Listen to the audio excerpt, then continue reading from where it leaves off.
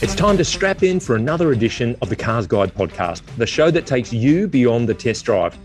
This is episode number 227, Aftermarket versus Factory Ute Mods. I'm Cars Guide Deputy Editor James Cleary, and who else would be joining this podcast looking at the ins and outs of mods and accessories for your ute than Adventure Editor Marcus Kraft. G'day, Crafty. Hello, everyone. And our Bush Curious Managing Editor, Head of Video, Matt Campbell. Hello, and thank you. We'll also take a look at the fresh metal we've been driving this week and dive into your feedback. YouTubers, you can jump ahead to each section of the show via the time codes in the notes or chapter markers in the timeline.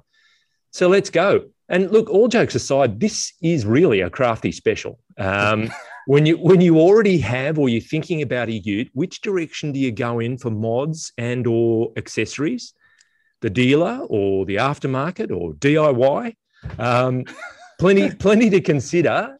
Price, quality, warranty, ease of fitment. Crafty, kick us off. Where do we, if you're in that situation, what are the things that you should be considering with mods and accessories? Well, Joe, so you've pretty much summed up all the crucial factors that I guess most people will take into account when they are considering this. Obviously, it's the convenience factor. If you're buying from a showroom and you want it to roll out ready to go with a snorkel and a bull bar and all that sort of stuff, then that's very convenient. And also, you come in terms of warranty, you are on the moral high ground.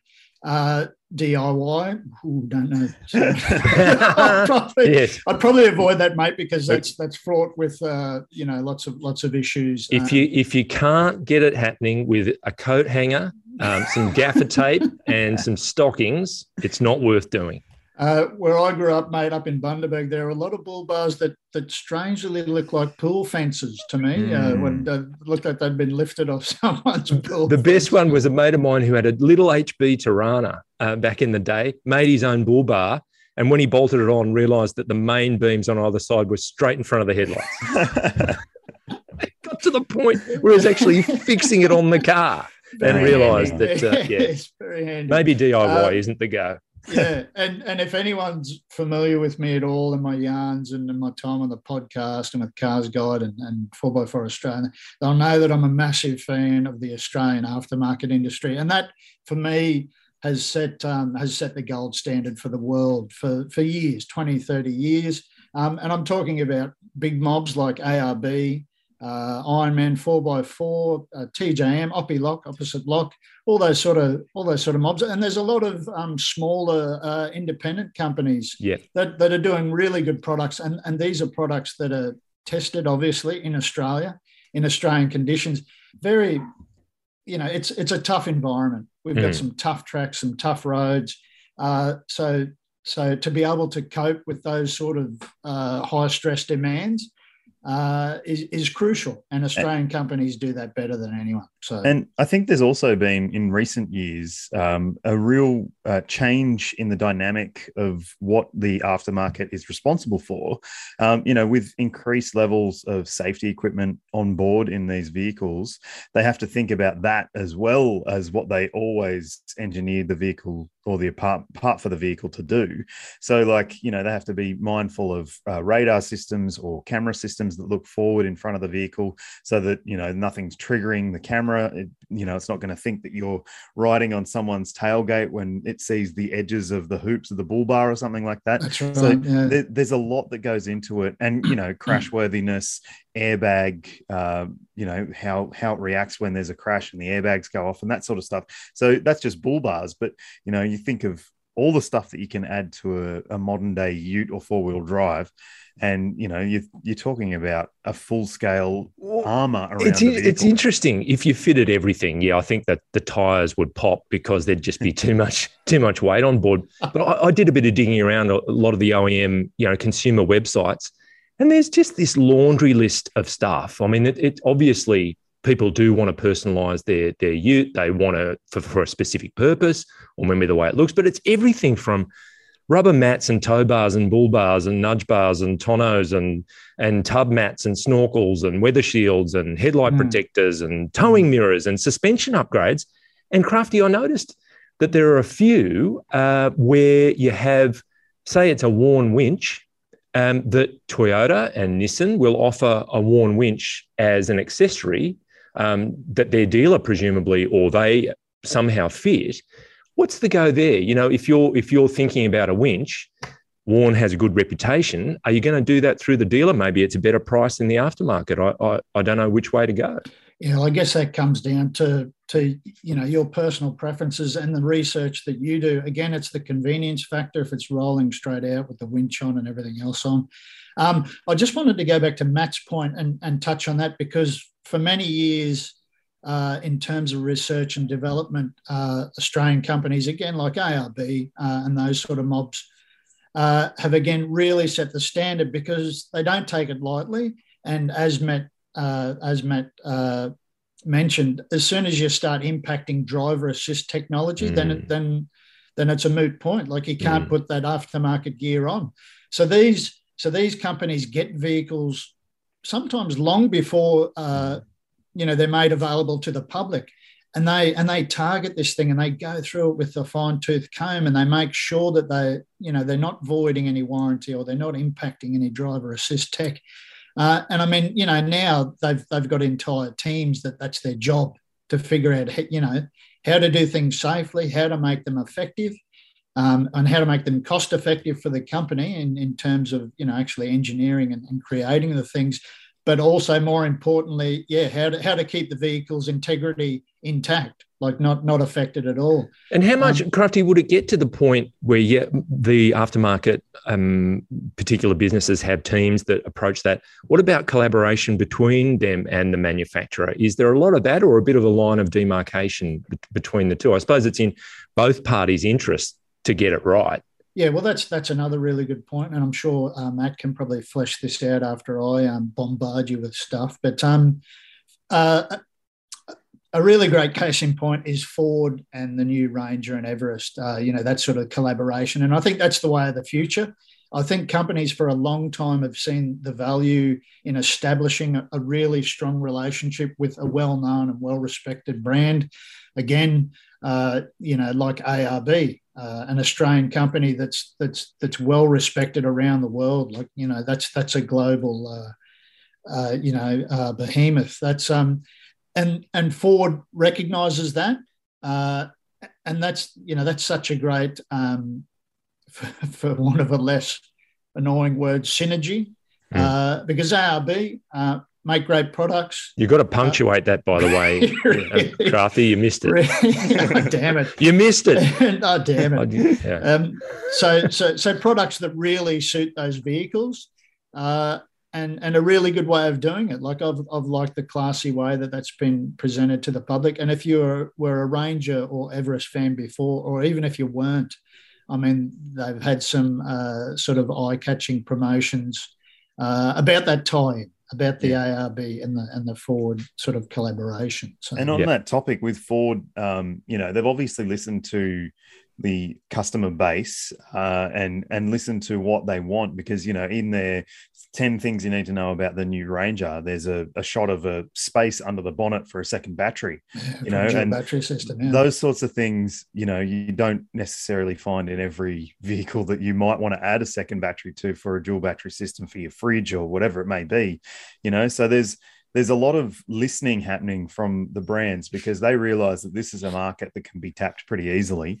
For example, my dad with his Isuzu Ute, he had the choice of 5 trays for a cab chassis Ute, and that's through the manufacturer. If he went to the aftermarket, it grows exponentially, because you can have whatever you want made for it.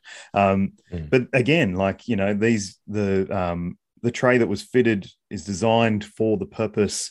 It's not going to affect any of the safety systems. It's all legit, I guess you might say.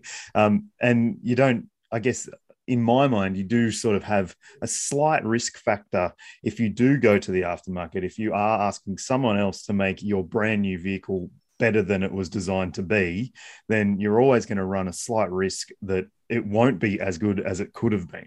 That's my opinion. But yeah, I mean, I suppose also if you're Ford and you've got the Ranger and all of a sudden it's designed largely and engineered and developed in Australia, but for global markets, there are things that are going to be priorities in Australia that may not be the same in the US. So you have to be thinking and listening, as you say, Matt, all the time, but to a pretty broad audience.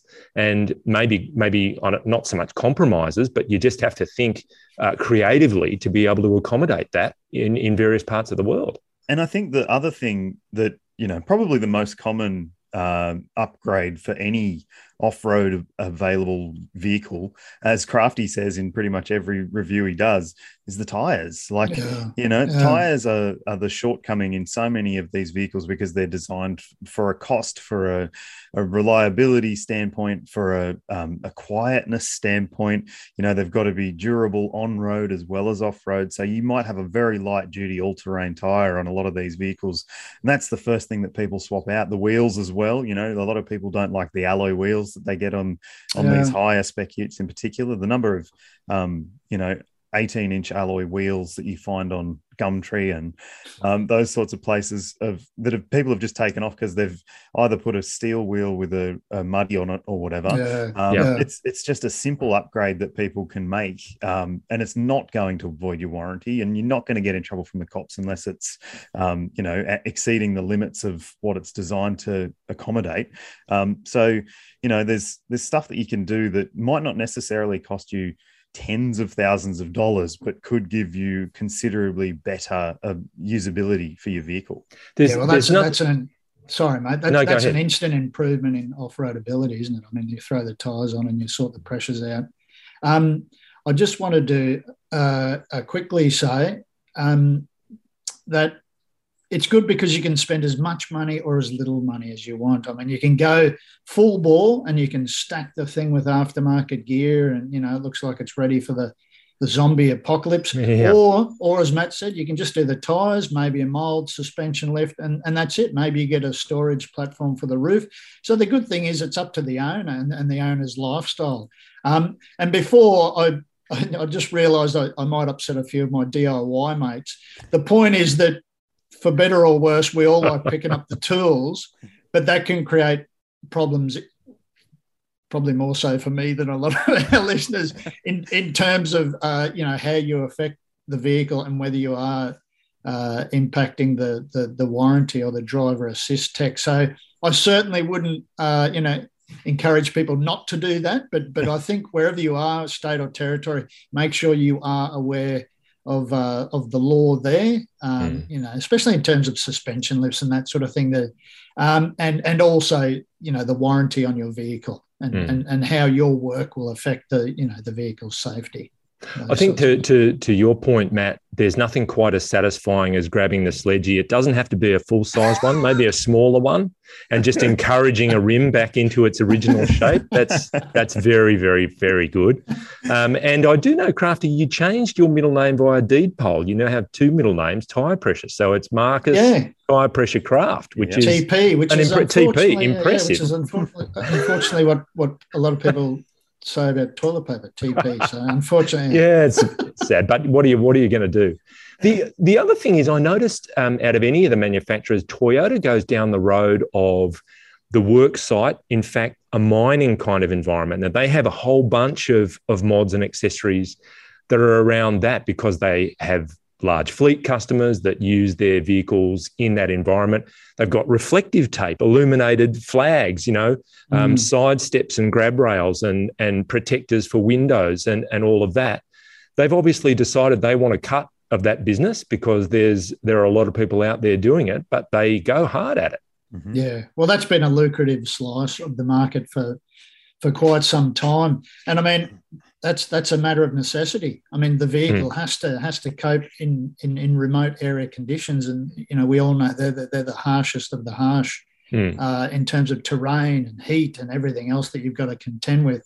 So that's why they have rock sliders and everything to ensure that vehicle will continue, and someone gets out to a work site and then back to where they've got to get accommodation or whatever safely. Yes. I noticed also in terms of special mentions, I went to the Jeep site for the Gladiator.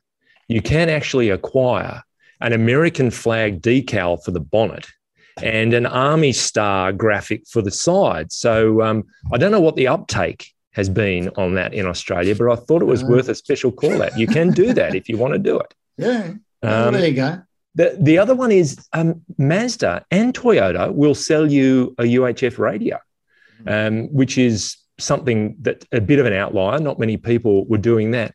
Mitsubishi, for the Triton, will sell you a four-wheel drive decal set that just says four-wheel drive, includes left hand and right hand, $129. Wow. For your decal set. It's one of the best lightweight mods you can do. Yeah, that's it. That improves performance no end. As well as some stickers that look like mud or bullet holes. Or yeah, that's right. So. You mentioned crafty suspension upgrades, and a lift kit is a pretty common one. Mazda offers one through their site, pardon me, but it's actually an ARB kit, heavy duty. So there again, that collaboration is obviously hand in glove. But Mazda's almost won out in offering that. I couldn't find much evidence of that elsewhere. Yeah, and I'm sure it's going to become even more comprehensive as we go on. You know, utes have been the big sellers for years and years in Australia, and while it may be quietly. Up till now, quietly ticking over in the background, like these collaborations and these agreements, and I'll give you these products and whatever. I think it's just going to intensify, as the Ford and ARB sort of partnership shows these things, and people love them. People will spend, like Matty said earlier on, people will spend tens of thousands of dollars, and that's being conservative on all the gear and whatever. Maybe it spends, maybe it goes out to the desert, once a year or once every 5 years, but people love the lifestyle, and we all know that bloke that decides to put a pie oven in his Amarok. Right? Yeah. The another one that I thought was worth mentioning, and I reckon this would be worth having a lash at as a DIY, is for your Toyota Hilux canvas seat covers. Unreal. I was so surprised to see that, and I thought, yeah, canvas seat covers, what a great idea. Wow. Washable, tough, all of that. I reckon I could have a red hot go at that. And very uncomfortable. Are they? If you're wearing shorts and a singlet, or if you go to the beach and you got sand on you, very uncomfortable. You'll have a muddy greenhouse in your trousers. Oh dear. Well, if you're up in Queensland, yeah. That's the Toyota version. Mine would be breathable, the highest quality material. The seams may be visible, but you never know. All right, so thank you. That was a great discussion, Crafty. It's pretty wide ranging, isn't it? A pretty fertile ground for consideration when you're an SUV owner or prospective owner. But I think from there we will move on to our garage and talk about what we've been driving in the last week or so. And Matt, can I start with you, please? The clue is already visible to people watching on YouTube. Yeah, it is. I've been driving my long-term Kia Sportage GT line, turbo, petrol, DCT standing for dual clutch transmission. And this is a car I've been spending the last 5 months or 5,500 kilometers in. Wow. Yeah. So I've got to know this vehicle very well. As you can see from the images on YouTube, if you're watching there, I had a genuine Kia roof rack that I fit to it myself, and also Yakima cargo box on top. So I believe Yakima is the genuine partner that Kia uses in Australia to use for its roof racks and its roof systems, essentially. And you've got a bassinet in there for your baby girl, haven't you? That basically takes her out of play pretty easily. Oh, is she not supposed to ride up there? Oh, that's right. No, so that for us, because we've got a baby girl and 2 dogs, for us, we had to put a bunch of baby stuff up there, but also we put the dog beds in a plastic bag up there. So, they're not getting the dog smell inside the car. It means that, you can still fully load the boot, but still see out the back window. which is something that I like to be able to do. I know, if you fill up the boot and you can't see out the back, you're relying on your side mirrors. Obviously, these cars like this have heaps and heaps of safety equipment to stop you from merging into someone behind you or whatever. But I just like to be able to see out the back. But the roof pod, it's been essential for us for a really long week away that we did, big trip and lots of Ks covered, and it's just easy to put a bunch of stuff up there that you don't need to access as soon as you arrive, sort of thing. So can you feel the downforce in the corners? Gives you a bit of extra traction. I wouldn't say it was Formula One like, but you can hear it whistling above you, and it negates the point of the big panoramic sunroof a little bit when you've got a pod on top. But in other news about this car, I wouldn't recommend the 1.6 with the dual clutch. My wrap-up video review will go into a fair bit more detail on it, so stay tuned for that. But definitely, after collecting a diesel version of the exact spec yesterday, the diesel is definitely the better vehicle to go for. So if you are considering a Sportage, make sure you check it out. Super. Good on you. Thanks, Matt. Now, Crafty, you've been dabbling in an area that you maybe haven't dabbled a lot in, but tell us what you've been up to. I spent the last 5 weeks riding in the roof pod on Matt's. I heard a knocking in there. You cut the eye hole so you can look down through the roof. Right, that's right. Yeah. No, JC, I've actually been in electric vehicles, or EV, for those of you who are much cooler than I. And I had a ball. I was in an Ioniq 5 first up. Just to give everyone a bit of background, we did a comparison. The yarn will be on the carsguide.com.au website in the next, week or so, as well as a comprehensive video. We had 4 vehicles. We had the BMW something, Matt, help me out here. iX. That's correct. we actually had a Kia. And EV6. That's it. As well as the Ioniq 5 and the Polestar 2. Which I spent a bit of time. I spent a bit of time in all of them, but I spent the lion's share of my time in the Ioniq 5 initially and the Polestar 2 when the test wrapped up.